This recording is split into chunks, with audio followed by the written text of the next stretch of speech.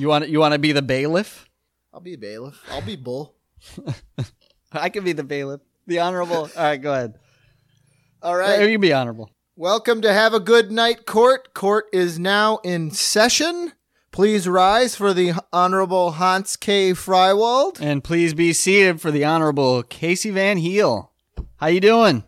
I'm doing well. How are you? I'm good. Pilot episode on a pilot episode. Exactly. How was your day? But more importantly, how was your night? It was fantastic because I was watching episode 1 of Night Court. Season I'm starting a Night. legal journey, baby. That's right. By the end of this podcast, I want all of us to be able to pass the New York bar. Yes, we're going to law school for real. What would you do? Defense or offense? I need a lot of law teaching, I guess. I gotta go. I guess prosecute. I don't know. I've been watching a lot of Better Call Saul lately, so I kind of wax and wane between O and D. Great show, great show. You know what's interesting? We'll get into one of the characters. I say prosecution, I guess. If you're asking, because I have a clean conscience. I can't, the whole, I've seen Seven, I don't want to defend somebody and then have a serial killer cut my fat gut off. Right. Leave me for dead. I got to go defense. But there's defense, all right. I guess I got to go, it's interesting because I'm a little conflicted with law enforcement and the things people are getting away with these days. So I'm going defense, and I honestly think I'd be a dirty defense attorney. You have experience on the defense. You defended yourself admirably in food money court, and potentially unethically. Oh, there's no potential. There's no potential. Saul and Goodman-esque. unethically. Yes. Oh yeah. But hey, that got to get done. It was for the man. You're fighting the man for the small man. Yeah, that's what I say. I would never, if I knew somebody was guilty of a violent or sexual crime, I would never defend them unethically. If my job was a defense attorney, I would defend them to the best of my legal abilities. However, if there was somebody getting scumbagged from the system, I would fucking scumbag it. People just have no idea. I have an issue right now with somebody that owes me money, an employer that owes me money, and they're 2 days late, and I'm already I have their Manhattan office. I reap the whirlwind, friend. Yes, I deal freelance now, right? So I'm dealing with people from England, I'm dealing with people from Colorado, and these guys just made the mistake of hiring the wrong guy in their own city. Because they're gonna get 1984 Night Court New York at their fucking door. Anyways, long roundabout way. I'm going defense. You fuck with me, you get fucked. And isn't it interesting that our character John Larroquette's character Fielding? I always thought he was the defense attorney because he's such a shyster, which is a character that clearly develops because we don't get. Let's get back to the pilot episode. We don't get as much there. I recalled him being more of a sleaze. So I always, in my mind, I was always he's got to be the defense guy because that's the way you go. Exactly. He's got to defend because he's always flirting with the hookers and stuff. So, but not in episode 1. No, can I give you development. Oh my God, excuse me. That's classic sitcom burp there. Belch right into that microphone. Let me give you a synopsis. I'll give you a synopsis of episode 1, and do you want to see if it holds up? If you would change it, what it's missing? Yeah. Just to set it up. Cool? Yeah. Okay. So, the episode 1 is titled All You Need. Episode 1 titled All You Need Is Love. It's directed by James Burrows. It's written by the show's creator, which is pretty common in sitcoms, right? Pilot episode written by the creator. Actually, he writes the creator's Reinhold Weege. Let's come to a consensus on how we're going to say that name. Let's go Weege. It's probably wrong, but when we get him on, he can correct us. All right. Well, let me tell you, if he I don't think we're getting him on in the way we want. Anyways, Reinhold Weege. We're gonna have to white noise it. This aired January 4th, 1984, right after Big Baby Jesus's birth. Right? Yep.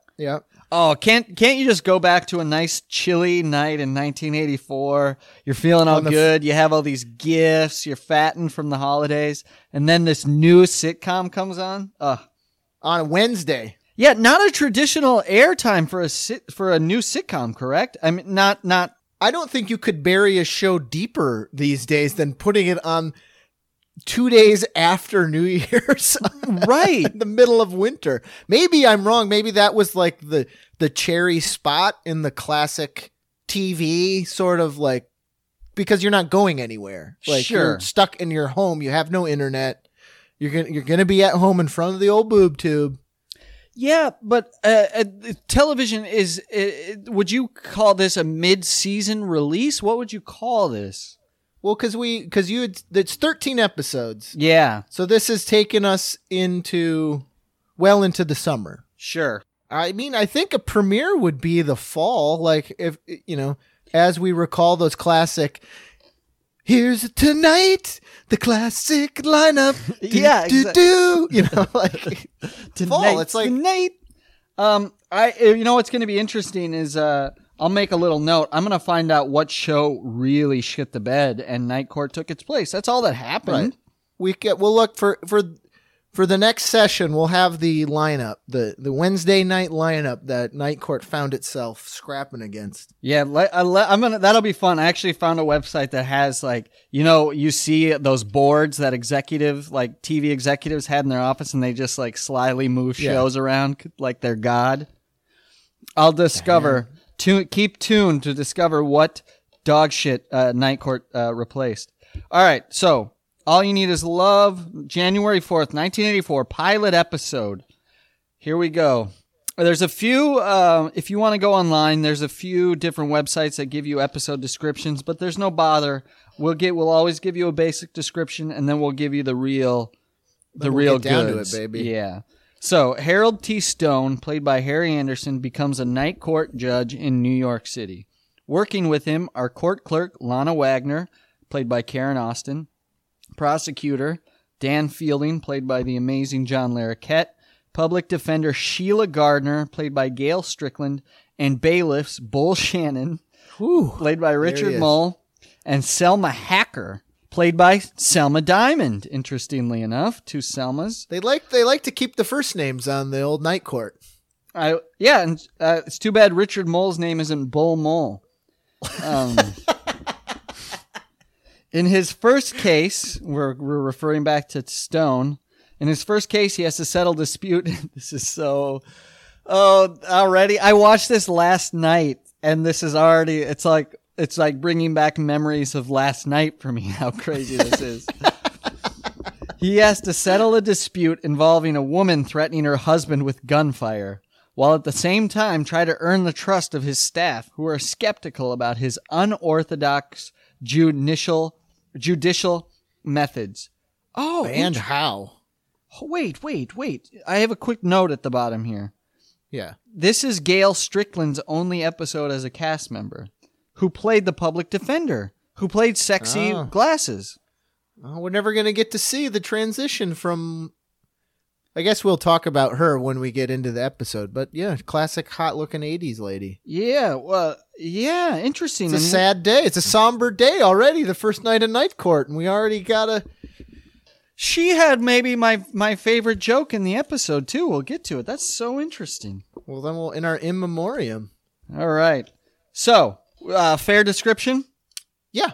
A little straightforward. If I read that in a TV guide, I would tune in to see what unorthodox style Judge Harry Stone's going to bring. Because I've seen unorthodox in my day. To a Night Court in New York City. Yeah, that's all I'd have to hear. Well, I do love the name Night Court because it's not an official term. There's not really you're not going to get a summons to Manhattan Night Court. Let's be honest. Is there such a thing as Night Court? I think they lock the courthouse at 5 o'clock. Yeah, there's no Night Court. What happens again? Maybe we're taking on a project here. Bailiff Van Heel, because there's a lot of research we have to do. Was Night Court ever a thing? Is it in some avenue a type of thing now, because I don't think so. I think here's what happens. Yeah. You commit a crime or you get in trouble. Yeah. They certainly don't dispute attempted murder cases in an evening of night court. No. That's what I was going to say. If we were aliens coming back to visit human civilization and we saw this episode, and what we would learn from it is that on the planet Earth, in the city of Manhattan, if you are a scumbum, a hobo, a hooker, or a night weirdo, you have a special court for you. Yeah. And it only happens at night, and it's only weirdos. There's no, like, dumb dads in here. There's no disputes about parking spots. This is, like, underbelly. Like, this is like mafia court. Yeah, think about how... I was thinking how much fun... I just wanted to be a part of the night court.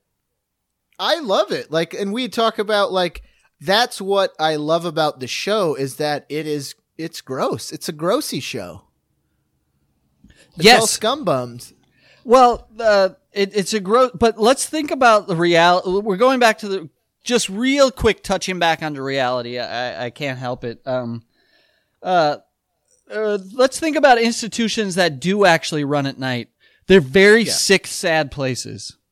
Yeah, of course. Because people New York City bars, which are open till 4 a.m. Yes. Which you and I both know, having done that in New York City. Yeah. Takes all kinds and all sorts of nonsense. And the just the wear and tear that those people in night court have to sleep during the day, and that's not healthy. Yeah. That's not healthy. Once you're on that once you're on the old night court schedule. Yep. Oh yeah. Oh, night court schedule. Night court schedule. If you do it long enough, lands you in some fun, weird places. Yep. You're dressed like a punk with studs and a cut off T-shirt. Yeah, or sitting next to a weeping pimp. Or you're sucking down coffee in a church basement. So, all right. Interestingly enough. All right, let's get into it. All right. So episode starts. It does not start with the famous, iconic introduction. One of my all-time favorite introductions of television. Oh yeah, it's the best. Certainly. I mean, and it's hard. As we know, as sketch comedians, anybody that knows us, we are big fans of how a show is introduced. Mm-hmm. It sets the tone. There's just so much opportunity for laughter because you have basically sitcoms set up as a montage opportunity, right? Yeah. So very out of context, visual joke. Yeah, they're all visual jokes, right? And they don't need to fit in any story. It's just somebody funny. It gives you a taste of what the character is. Yeah. I know you have pretty extensive notes on the intro. We'll get to it, but we have what is called a cold open, correct? Oh yeah, baby, a tease. It's a little teaser. Pretty lengthy, I guess. Would it still be categorized as an open? I mean, no, as an open, but I don't know if it's. Yeah, let's call it cold open. Go for it, teaser. I think it would because it gives you a taste, and I guess like why bury the lead? Let's just get into it. Yeah. So the first thing you see, first image, perfect. To me, sums up the show as I remember it, because we're both going in fresh as we can. Yep. Watching these episodes, we see the judges' chambers, drab, institutional, gross yellow walls. Law books. Old wood bookcase full of law books. Our young, Lana Wagner walks in. Attractive 80s woman, but haggard, like from work, clearly. Yeah, that attractive 80s woman always has a nice edge to her. Yeah, I like it. Yep. She walks in. This is perfect for the show. We see this big, giant New York City union guy, laborer, just classic. And, he's looking out the window. She asks him what he's doing. He's like, these two people are fucking next door. So as soon as I saw that, I went, primetime 80s TV, just watching two people going at it. His only name in the script is, you're exactly right, a nondescript laborer, gruff, New Yorkie accent, fat, Yeah. Oh, and he gets the perfect punchline because obviously she's like, why would you do that? And he's like, my wife don't do that. And Oh, they're like, I love it. boom! Show. Weirdos. Just Laugh track? creepers. Was there a laugh track? I don't recall there being a laugh track. I don't either, but how Honestly. could there not have been? Was it the most well executed laugh track to date that it was so subtle I didn't notice it? I feel like I would have noticed the laugh track. Maybe it's because I was like watching so intently, Right. taking notes like diligently. There's no way that could have not had a laugh track. Oh man, that's so interesting. Stay tuned. All right. Mystery of the laugh track. So now we've been like, he establishes our world. Like, you don't want to be the straight man in this world because you're surrounded by madness, weirdos, ugly people doing Kama Sutra fucking, not but 3 feet away from your window. Exactly. Which is a premise that Friends stole from Night Court. I'm calling it. Yes. Yeah. And then all of our classic cast rolls in. As we mentioned, Lana Wagner, court clerk. Then we're introduced to Richard Mull, the Bull. Richard Shannon. Mull, the Bull, baby. He seemed less intimidating now that I'm older. He was like a monster. He was like Eddie, like a monster to me. Before, but he's just a large, very what would you say? He's the Bull, man. He's the Bull. All right. What did you think? In my mind, I always remembered him as how when I first saw the movie Red Dragon, or the original Manhunter, also has a tall, goofy-looking bald guy. Like just like Nightmare. He's just like a nightmare person. Right. That's how I remember Bull. So Bull is our lovable goof. Fair to say? Yeah, he's our Kramer. He's the oddball goofus. What did you think about his introduction? Like, he has a running arc through this episode, and what's his running arc is that he likes to use big words. Because he's dumb. He admits on right away, he's like, I am dumb, so I like to find new words, and I try to use them for a month. Once a month, but he doesn't use them wrong. No. He uses them appropriately in context, so I would argue the dumbness of that. Very, very overdone, standard joke. Word of the month. It makes him weirder. Makes him very weird. Very weird. So in that regard, mission accomplished. Bull is also the subject to, I think, in my opinion, the strangest joke of the episode, but we'll get there. Oh, yeah, I know what you're talking about. It's almost a non-joke. It's so weird. Really? Okay. So, we were introduced. Dan Fielding comes in. He's the prosecuting attorney. John Larroquette will go on to make this character famous. Iconic, yeah. And then our defense attorney are introduced. They're both very intelligent, smart.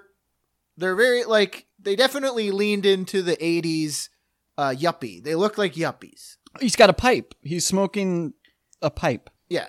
The pipe goes away. I think that goes away after the pilot. So they're all together and they're speculating about who the new judge is going to be. Because it was the mayor's last day in office and he made all of these very cavalier last-minute appointments to the city of New York. And one of them is the fictional job of the judge of Manhattan Night Court. Exactly. Is that set up on the cold open, though? I didn't recall that. I thought we just knew there was a new judge in town. No, it's set up because she's telling Bull this is happening. Like, we're waiting on the new judge. Gotcha. The mayor picked him last minute. We don't know who he is. And then the phone rings, and Bull, in what will soon to be classic Bull fashion, tersely answers and hangs up the phone. And she asks, who was that? And he says that was the mayor looking for the judge. Exactly. Boom. And he exits. So, and upon his exit, we get an entrance. Baby jeans, sweatshirt, white Chucky Taylors. Tight, high, almost male camel toe jeans. But, I mean, no different than you would see in any hip part of Brooklyn now. So, yeah. He looks like a hipster, honestly. He And enter Harry Anderson. Yep. Can you give me a little taste of Harry Anderson? He is, as I don't recall seeing him, but I know he had a bunch of he had a few well-received SNL bits. Harry Anderson is a stand-up comedian. That's right. SNL which is not uncommon, but he is a magician stand-up, which is uncommon. It is. It's now become like a laughable trope. How big was the magician comic when this episode aired in 1984? So let's say he's doing it in the very early 80s. Is he a pioneer? I would say no, he's not necessarily a pioneer, because there was a British comedian that was was well known as the jokey magician comedian, which kind of for a while was "You're Bad at Magic," which is the gag. Yes, he was more of a fusion of prop comic, magician comic. As I recall, he used magic flourishes to do punchlines. Well, that's that he is an incompetent magician. That's what's funny. He is a competent or isn't a competent? He is competent, as opposed to the incompetent magician, and that's the joke, is you keep fucking up the trick. Sure. Because there's another famous comedian, the Amazing Jonathan. Yep. Looks like Sam Kinison with a beard, does the bad magic. Well, I have to argue. The Amazing Jonathan is a really adept magician, though. Yes. But they all are adept magicians, but the gag is you're terrible at it. Or your tricks backfire on you. Yeah. Yeah. All right. Yeah, fair. But in order for you have to be so good to make it look perfectly bad. Yeah. Because I say that in the magician aspect because what I gathered from this episode is I would say Harry Anderson is a prop comic that uses magical props. I would agree with you 100%. Now, I'm sure we'll get to why you think that. I know why you do, and I almost 100% agree with you because my first thought okay, let's not bury the lead. We'll get there. So this gentleman shows up, as we said, hipster, judge in jeans, big box full of junk. In classic theater, like this is some Shakespearean shit. Classic mistaken identity. Oh, yeah. He comes in, everyone gives him shit because he looks like a scumbag.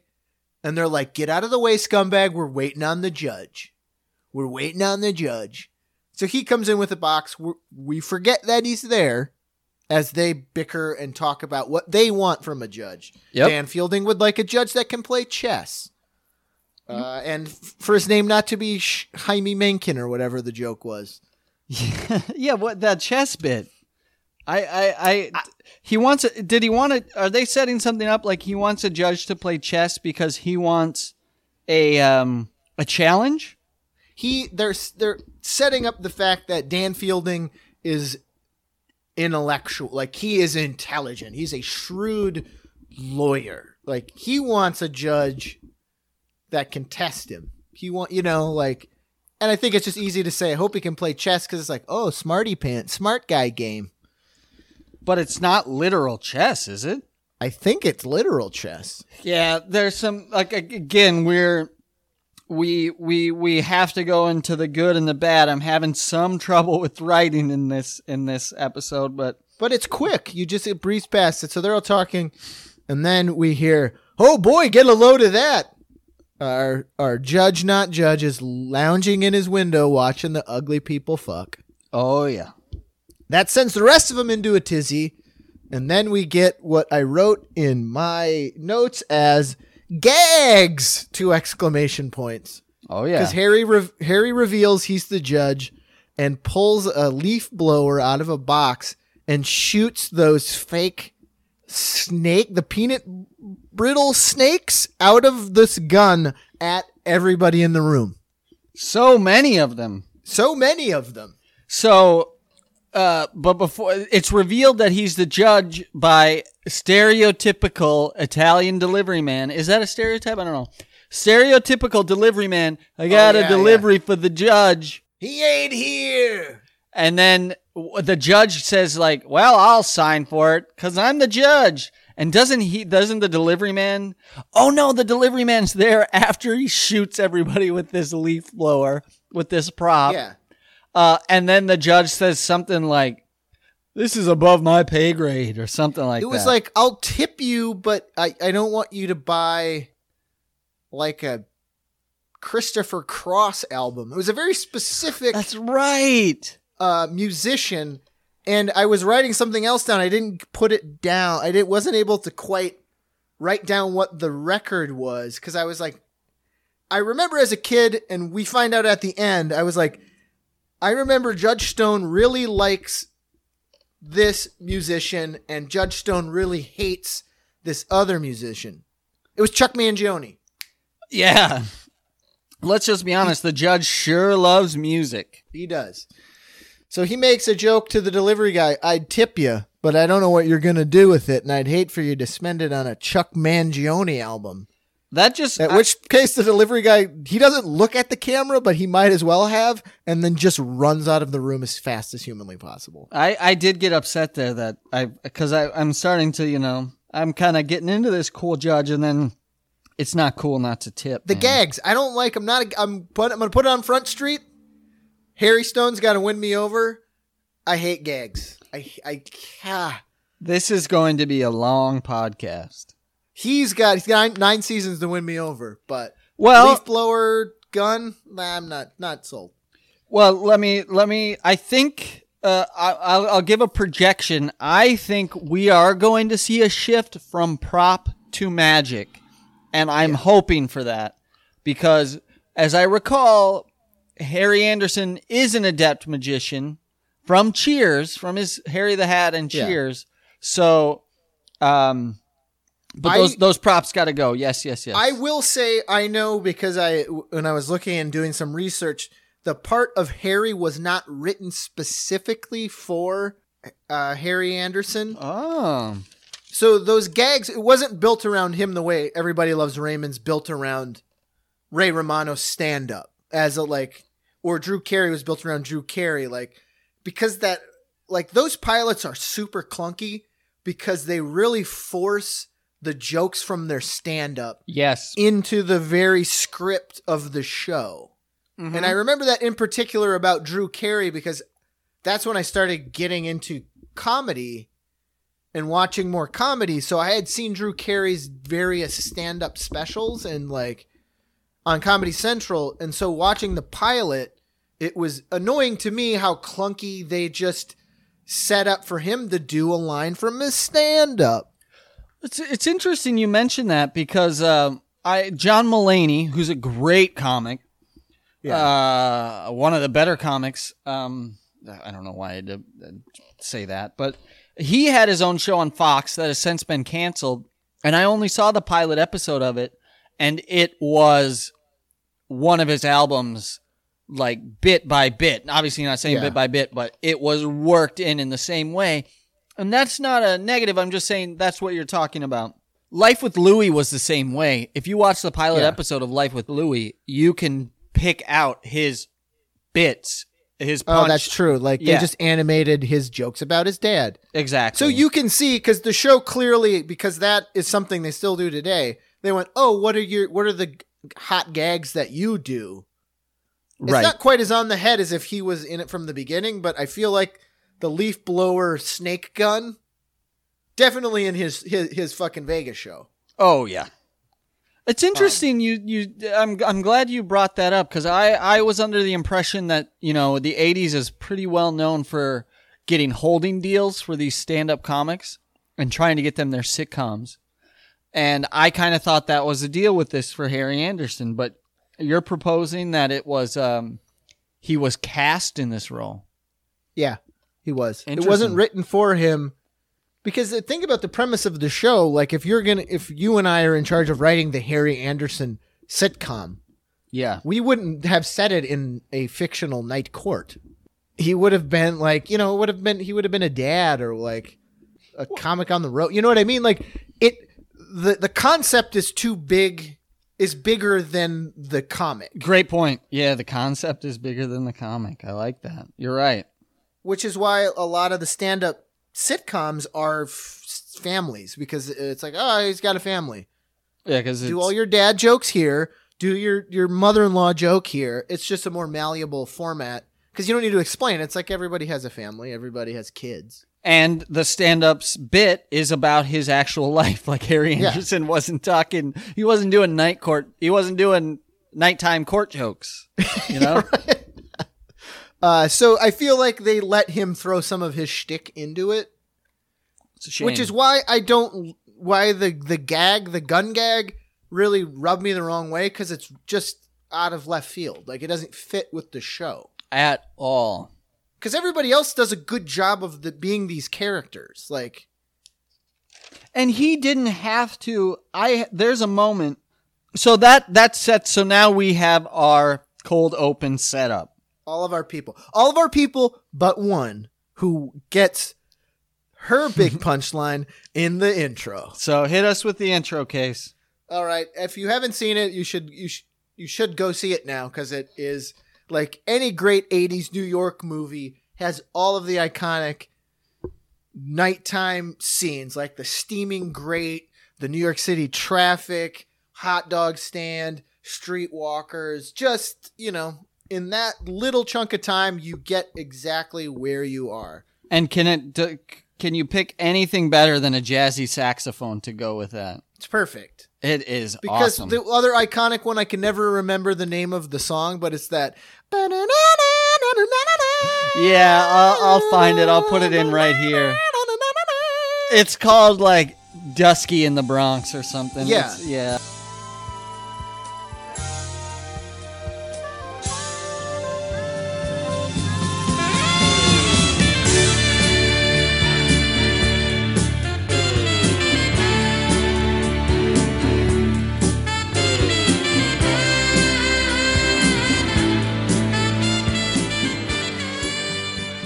Night Court and that are the, like, you want to do a montage New York City? Got to go with one of the two of those funky beats. Yeah, there's just something sexy and hot about like a steamy night in New York, or a cold night, but there's just something about Metropolis City and that screech of that saxophone. In fact, if I was the mayor of New York, I would budget out a little bit just to have jazzy sax players on the corners in New York. Because that would just make life such a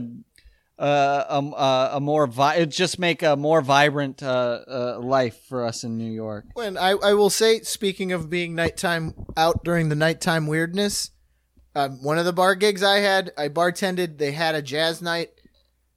Those guys need work. And not doing experimental jazz. I would like to see more of them just on the corners playing some sexy riffs. Yeah, that just goes back to, you know what? Let's get Billy DeBlas on the phone. We're going to bring our saxophone. Make New York weird again. We're bringing it back. Yeah, there's not even enough street music out anymore. Even in the decades since we've lived here, it's really just gone down. I mean, if you want to talk about Disneyfication and corporatization, it's like really just... It's pushing out too much of the weird, and it's bringing in weird. It's bringing in weird little Spanish men in Hello Kitty costumes. Yeah. But before, you didn't need the Hello Kitty costume. You didn't need to adapt. You just had to be threatening in Times Square. Or one of my favorite street performers of all time, for the longest time, I used to work down in the Lower East Side off of the down on Delancey Street. Yeah. So like the heart of old weird New York City still has a little of that weirdness deep down under the skin. You can't get rid of it. Yeah, it's got a little taste. One of the subway stations had this guy, and I wrote it down in one of my comedy notebooks that I kept just for when an idea strikes me. And all it was written down was Elvis of the pan flute. Because this dude was playing a pan flute, which in and of itself is not a rock and roll instrument, but holy shit, was this guy like hips and moving. And if Elvis played a pan flute, he would be this guy. Yes. And so many years later, I found out, did you ever watch that documentary, The Wolf Pack? Yes. That's their father. the fuck out of here. Yeah, Yep, Lower Elvis East of the Side. Pan Flute. I watched the movie and a lot of that. Okay, I'll give you a little backstory. There's this documentary. You should check it out. It's amazing. It's called The Wolf Pack. It's about these 6 brothers who live in a 2-bedroom apartment in the Lower East Side, and their parents don't let them out of their apartment. So they are almost, Hans and I are almost the Wolfpack brothers, because they literally just grew up on VHS movies. Oh my God. They're And the documentary is about them recreating the movies with this handy cam. They do such an amazing job on costumes. And one kid's job is literally just to type out the scripts of the movies from the movies. He transcribes Yes. Reservoir Dogs by hand. He doesn't have the internet. He doesn't scroll. He watches video, pauses, types, video, pauses. These kids are really impressive. And they belonged in Night Court because their father was a night weirdo. Yeah, he was. Yeah. So anyways, back to Night Court. Intro, baby. Weird, bringing it back. Street weirdos. The Night Court introduction is the iconic TV intro. Scenes in New York. And then the character looking kind of into the camera, like a scene from the show taken out of context. And it says, Harry Anderson. Mm-hmm. Highlight of the thing. Punchline. Character we haven't met yet. Her name is Selma Diamond. As Hans mentioned earlier, she plays a sassy old lady bailiff named Selma. Selma Hacker. In the intro, you see her name, and then she turns to the camera with the classic cigarette dangle off the dry lip, just giving the indifferent look of, huh? And that's all you need to know. She has one line in the show. Yeah. In the app. All right, you got it. Cool. So then the intro, Stan, you got it. And then as we return to the show, as Hans mentioned earlier, we come to the weirdest joke of the whole episode. So bizarre. And it's long. It's a very long, quiet joke. Now, did you get the joke right off the bat? I looked up to see. I think there is a laugh track now that I recall, because I heard a laugh track and looked up to see what was happening. Yeah. And to describe the scene for you, if you're not going to watch it, is watch it. Yeah. The character Bull, as we've established, is a goof, and he's tall. He's big.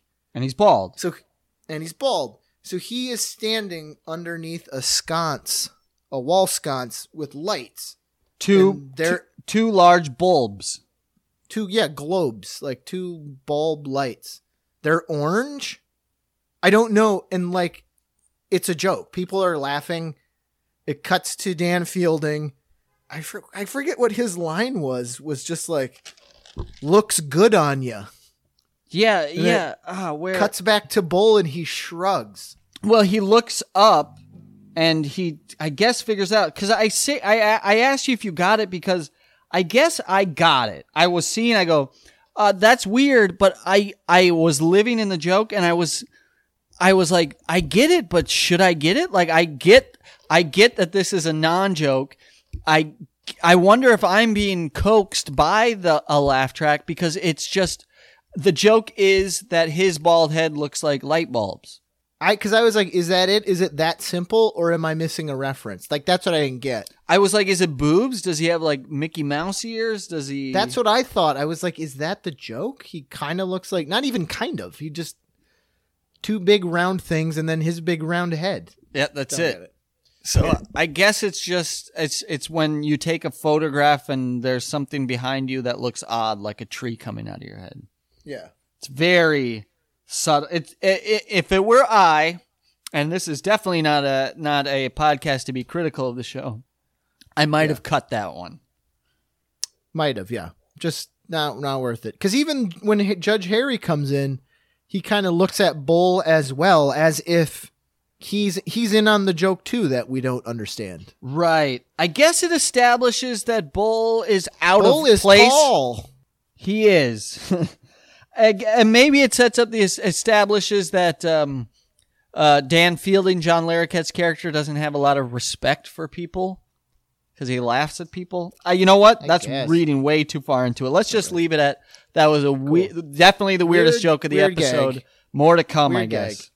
Into the classic gag. So as we mentioned, Judge Harry comes in. First time we're seeing Judge Harry T. Stone take the bench. We've established in the robes. he's the everyman judge. He's you and I with the robes on. Oh, I got He something likes watching weird people fuck. Mhm. He's sassy. He's got gags. Gags for and days. speaking of gags, we go into it. Establish normal court scene. He's the judge. They do the whole spiel like your honorable judge.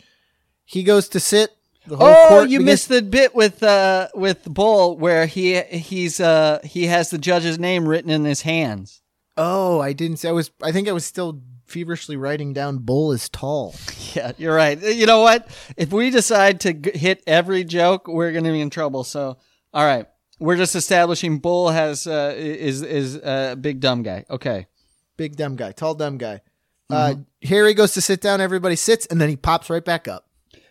I have that as a pivotal moment of character development in this show, much like when we first see Willy Wonka, played by Gene Wilder, and Gene Wilder sets up this. He comes out to greet the kids. He's walking with a cane, and then his cane sticks in the ground, and he's about to fall, but he spins and jumps up. So Gene Wilder described that was a decision made by Gene Wilder, a character choice, so that every time you were with Willy Wonka now, you didn't know if he was serious or joking, if he was genuine or deceitful is not the right word. You couldn't trust him. You couldn't trust him. So I was like, oh, so with Harry Stone, we don't know if he's going to be the stern judge or the wackadoodle. I think you put your finger on it. Night Court is just a metaphor for Willy Wonka. Maybe. Or an Let's illusion. look at it I guess that an way. illusion to Willy Wonka. Because it's weirdos. It's not a real place. It's under the mask of, like, it's a courtroom. It's a courthouse. It should be, like, there are rules that are obeyed. No, it's Night Court, baby. It's like Chocolate Factory. It's a factory. No, you got to get inside. I guess you could put any institution at night. Like, could you take another regular thing and put it at night? A regular thing, another government agency, and put it at night and see if it works. It's true already. Funny. Night school. Night Writes school. itself. That's a night school. I you couldn't use like fire department or police station because that's already at night. I guess it would be like DMV at dawn. No, that doesn't work. Just really early mornings. And you get all the coffee gags. Oh yeah, classic coffee bits. I feel like we're gonna see some coffee bits here because you gotta have some energy at night. So you're right. I agree. I think we established that the judge, we can't trust him. He's a loose cannon. Also, we as the audience relate to him because he's not your normal judge. No way, man. Jeans. They make sure to wear. That's my main note. The judge wears jeans! Exclamation point. Comfort. Oh yeah. And then we get into our first few tastes of the night crimes that we're getting. Oh boy. Yep. So Harry sits down, and then again we establish that I don't know if he can be trusted because someone jumps up from the debtor's prison and goes, "Harry!" Yep. And we meet a longtime friend of Judge Harry, who's in jail for one of my favorite old-time crime, 3-card Monty. Classic 3-card Monty. Still got the 2 of the cards in his hands. I can't tell you how many Daredevil or Punisher comics that involve a 3-card Monty table getting a nunchuck thrown through him, or like a red-headed criminal with a razor blade yo-yo gets ripped off by a 3-card Monty. You know where 3-card Crook. Monty's still hot? New Orleans. Really? Yeah, I was just watching an episode of Cops, and they had like a 3-card Monty task division. Holy shit. Yeah, or just street. What would you call it? Street gambling? What? Card sharking? Like, God damn, that's got to be a huge problem if they have a task force. why is that illegal again? Because it's a ripoff. You Yeah. can't win. Yeah, but that's the other. I guess it's theft because you can't win. I think you should leave it because it's sort of like everybody knows it's a scam. Exactly. And if you fall for the scam, you don't deserve that money to begin with. If it's too good to be true, it's true. I'd rather have a 3-card Monty person steal my money than lose it to like AT&T through some scummy like cell phone bill. It's the same thing. They're just finding a way to steal from me. That's right. I'd rather believe that I could win. I like the illusion of victory. I got 3-card Monty'd by Con Edison, and you know what this Monty is? They 3-card Monty'd their website to be so unnavigatable, so complex, so under construction at all times, so as to, in every section where you could possibly send an email for a grievance, it doesn't go through. You've accidentally put a dash in the phone number wrong, and then when you go back to put the phone number in, it says your time has expired. You have to restart the process again. Monty'd. All right. So, yeah, we meet a classic New York crook, a 3-card Monty, a card sharp, knows the judge. It's kind of it. That's all that was set up for, is that the judge, he's a common man. Yeah, he's a crook's judge. He knows the games. He knows the schemes. He's not above it all. And but also, so he doesn't let the 3-card Monty buddy off. No. He gives him a light fine, tells him not to do it again. So we do also know that he is going to dispense heart of gold. He's even-handed. Justice. Yes. Yeah.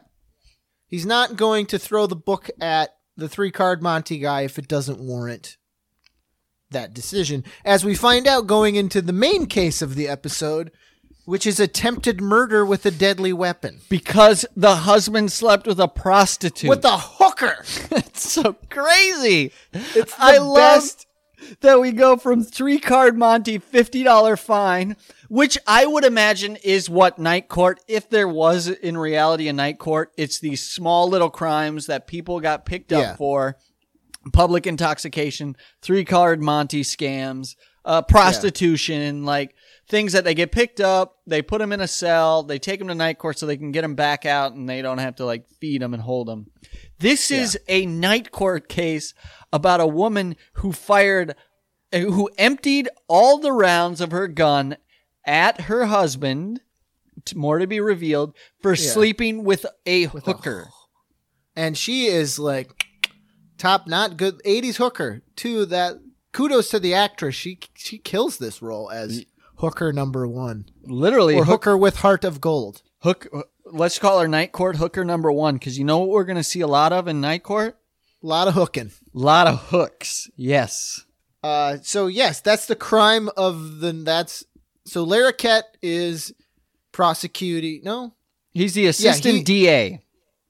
So he is on the side. He is with the husband and the hooker. He's trying to put this man's wife away. And then the defense attorney, which is hot 80s mom. Gail Strickland. Sheila Gardner, played by Gail Strickland for only this episode. Yep. Defending the wife. Yep. So now we finally get to see Judge Stone. This is a real case. As we said, assault, deadly weapon. Firearm was fired indoors. You could have injured the neighbors. It was fired into the ceiling, as we'll find out. So we get to see Judge Stone work his magic.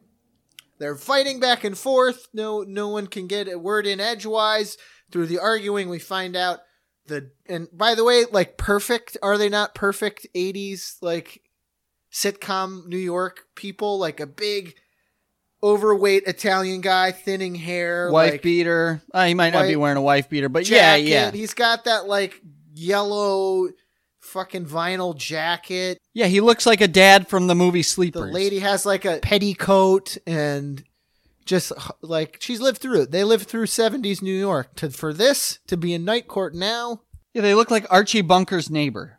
So. Yeah, totally. That's perfect. Yeah, they look like they live where Archie Bunker lives. Mm-hmm.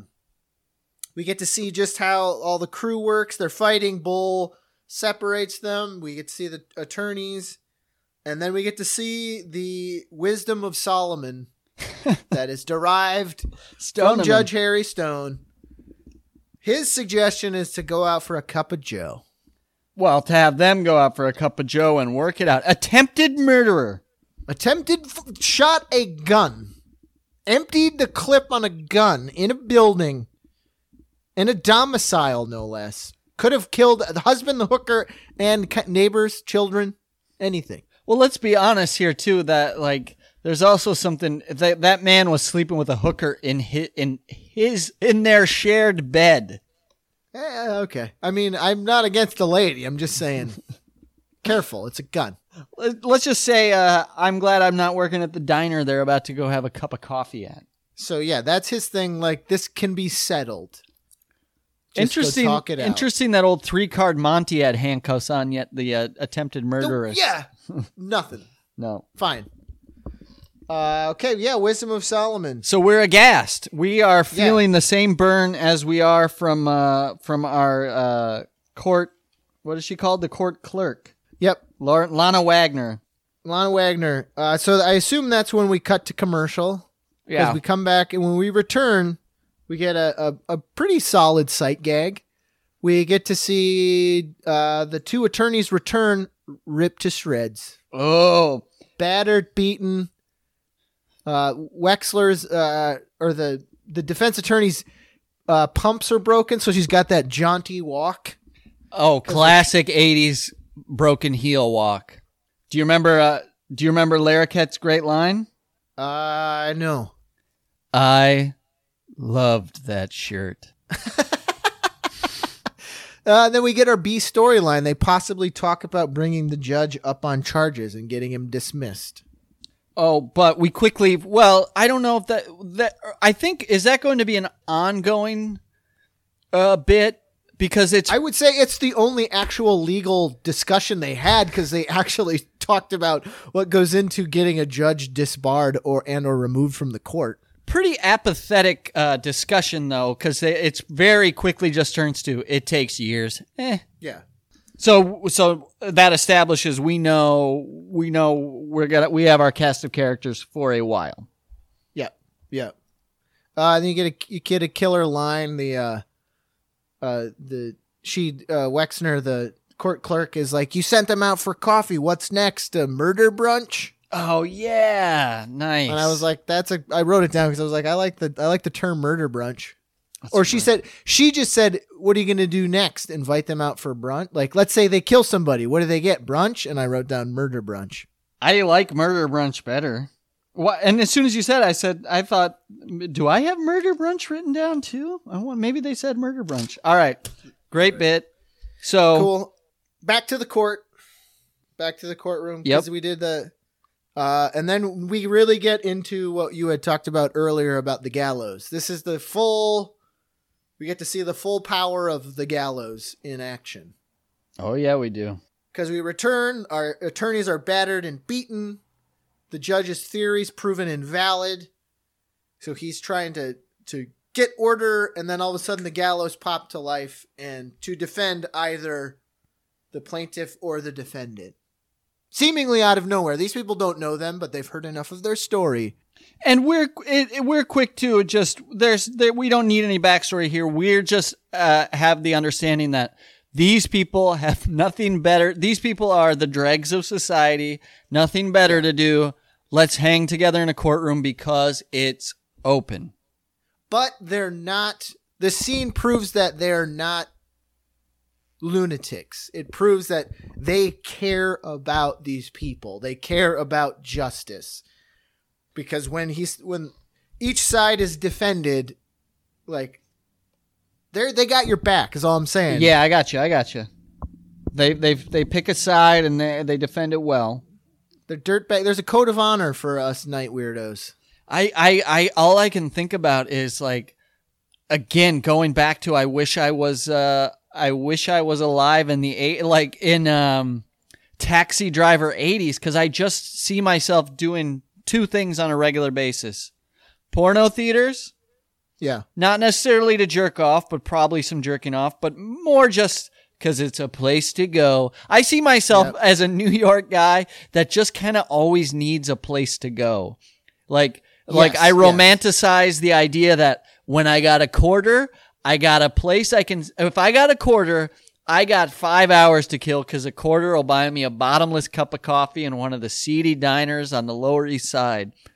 If if I'm trying to shake off my bottle, I go to night court because I know court's gonna be in session until 5 a.m.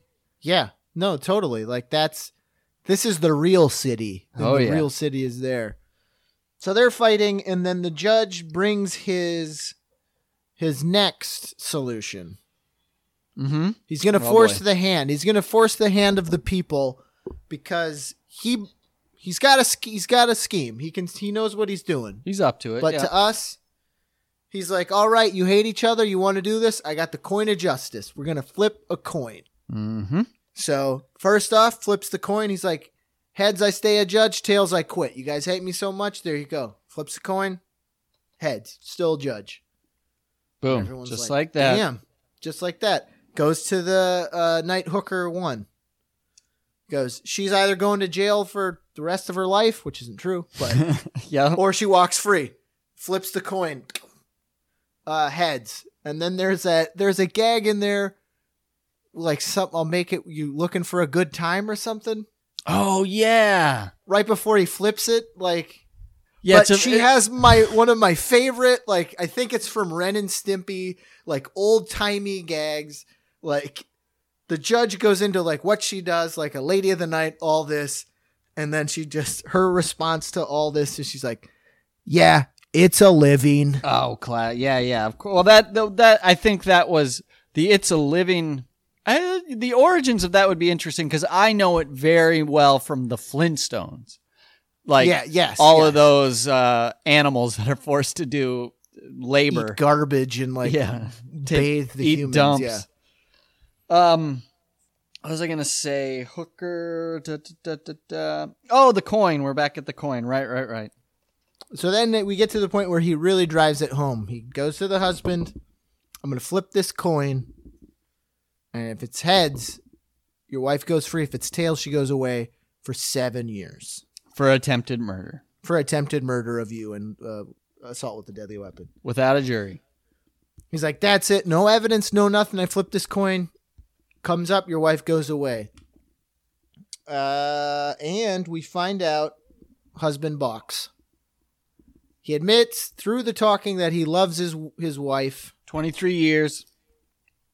Just they got hard times, stale. They need to take a page out of the Kama Sutra uglies next door. Yeah. They. Do you find yourself more interested in a good night's sleep than a good sex session or something? He says, yeah. So he shows them their true face, and their true face is love. That's why she fired the gun. And as Hans mentioned earlier, we find out she fired it into the ceiling. Because she also, didn't she put him through like a bunch of surgeries or something? She's like, why would I shoot him if I... He had been sick a bunch, and he had pneumonia a bunch, and she took care of him. Her response was like, if I wanted you dead, I wouldn't have like nursed you back to health so many times. Pneumonia was a big killer in the 80s or something?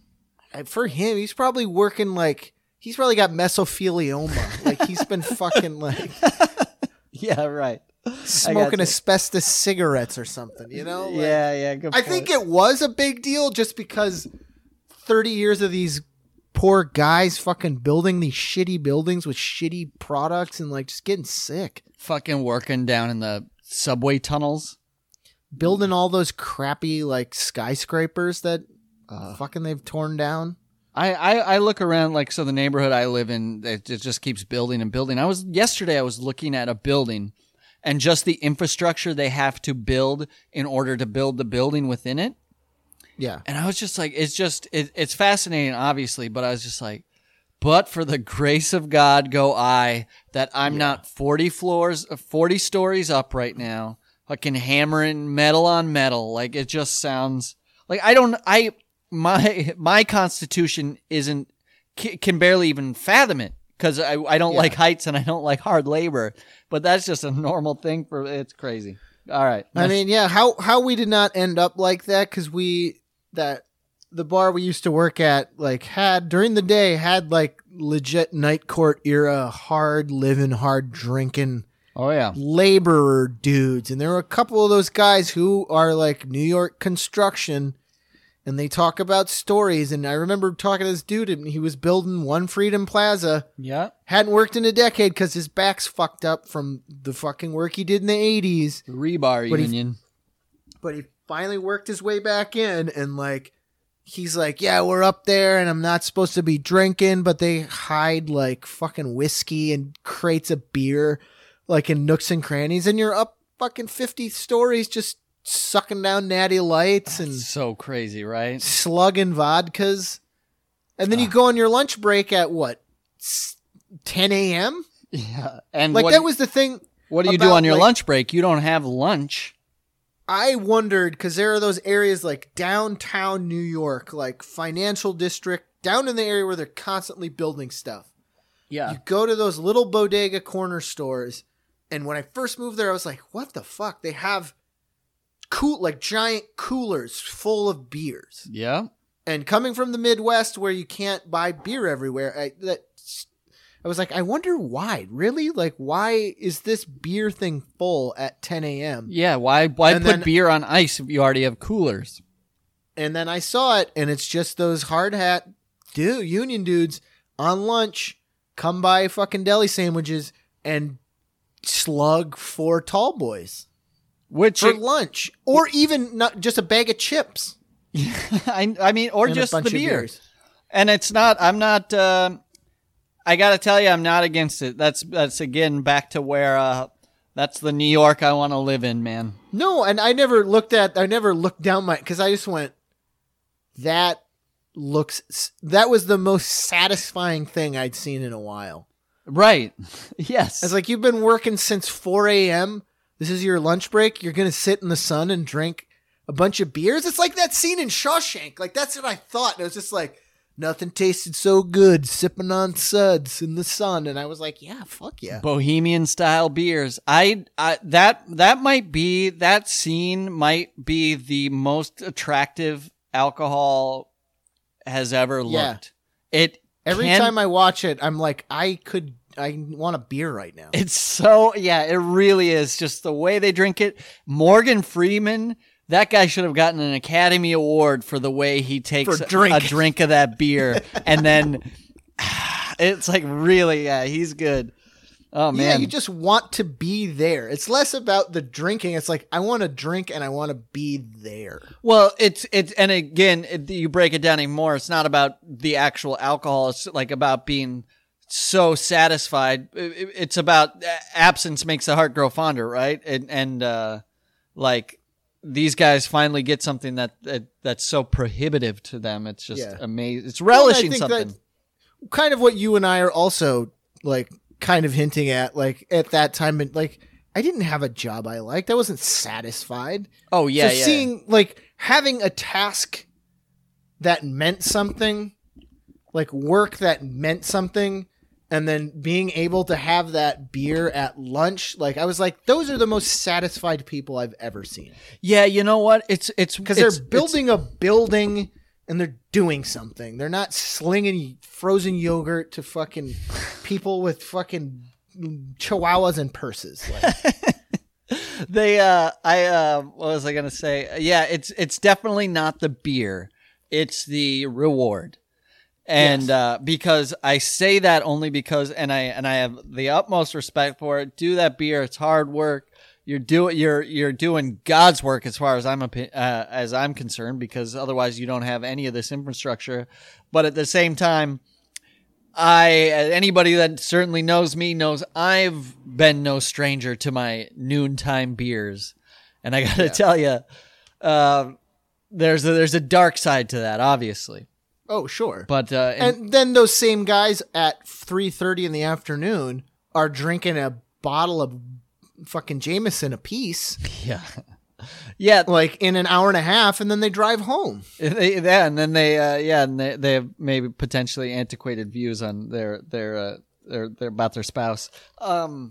Nothing worse than, so it's nice to see that relish of the 10 o'clock. This is such a tangent of that 10 o'clock beer.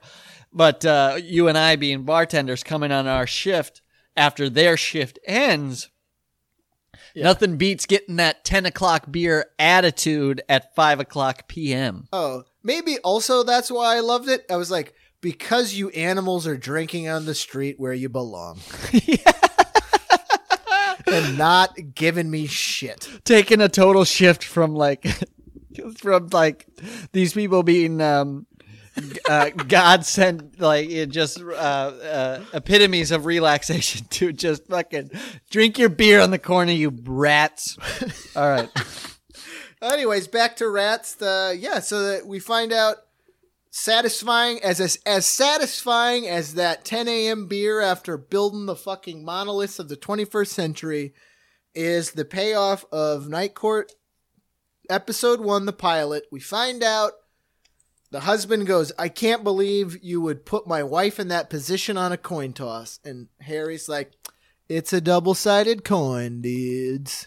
It's both heads. I forget what that reads. I wish the actual line was, it's a double-sided coin. But that might be actually the line. Or, yeah, there's two heads. I forget. Again, back to that unpredictability. They've set us up, and they've continued with the premise that we just never know what we're going to get with Harry Stone. But we do know he's a madman, but with a tinge basis in reality. And at the end of the episode, we establish the one through thread about his character that I recall as a kid. Harry Stone loves Mel Torme. Yeah, music. There's something about the 80s where just liking music made you a renegade. Renegade, dude. So yeah, that was the first episode of Night Court. And it was a good one. Did we not miss the one line from Selma? Oh, we did, yes.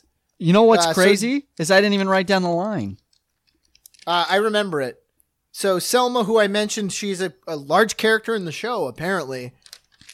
Her first gag is in the intro. Yep. We see her in the periphery throughout the episode, but she gets one killer punchline during the throng, like the fighting and arguing right before Harry flips the coin. She elbows Bull and says, reminds me of my husband. And he goes, oh yeah, why? She's like, because I shot him as well, or something like that. I don't know. Because I tried to shoot him. That's right. Oh, man. We're going to get a lot from Selma. Jesus. Much like the bathroom spritzer. I think they're sisters. The Sicilian from Golden Girls. Oh. Estelle?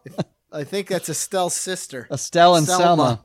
Oh man, that's someday podcasts they're going to be so saturated. Eventually, they're going to have to do crossovers. This is the Estelle Selma podcast. Speculative crossovers. That I got to tell you, that might be one of the most speculative crossovers. We need to write some Estelle Selma fan fiction. Oh man, do we ever? So, episode 1 in the bag. All you need is love.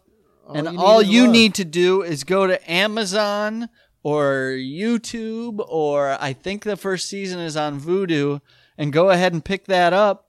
$9.99 for the first season, ladies and gents. We're going episode by episode. I will say it's worth it. Oh, without a doubt. Yeah, are you happy to have started watching? I am, to the point where I was like watching it this morning in my office taking notes, and Ashley walked in and went, is that People's Court? And I went, no, it's Night Court. And she went, I love that show. Oh, she didn't even know we were doing this, huh? No. Wait. I got to ask you, are you forging ahead? I haven't yet, no. Oh, okay. Because, well, I guess we're about to have a good Night Court. I'll just say tune in for the next episode. Santa Goes Downtown. All right. Nice. Gotta get a coldie tag. How about the night is long and full of weirdos? Have a good Night Court. Have a good Night Court. I'll get a gavel sound effect. Get a gavel bang.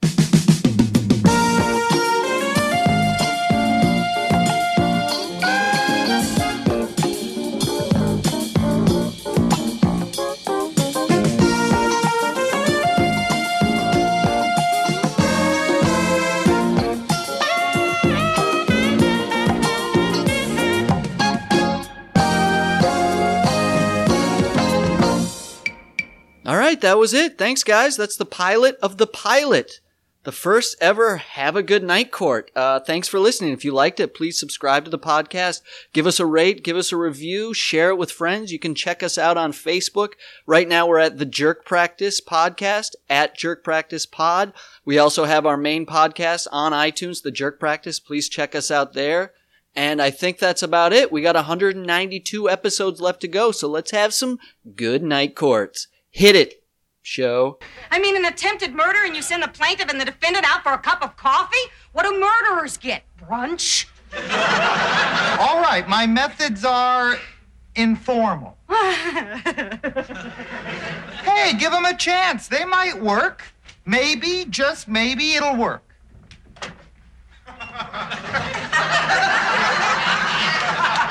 Then again, maybe someday pigs will fly.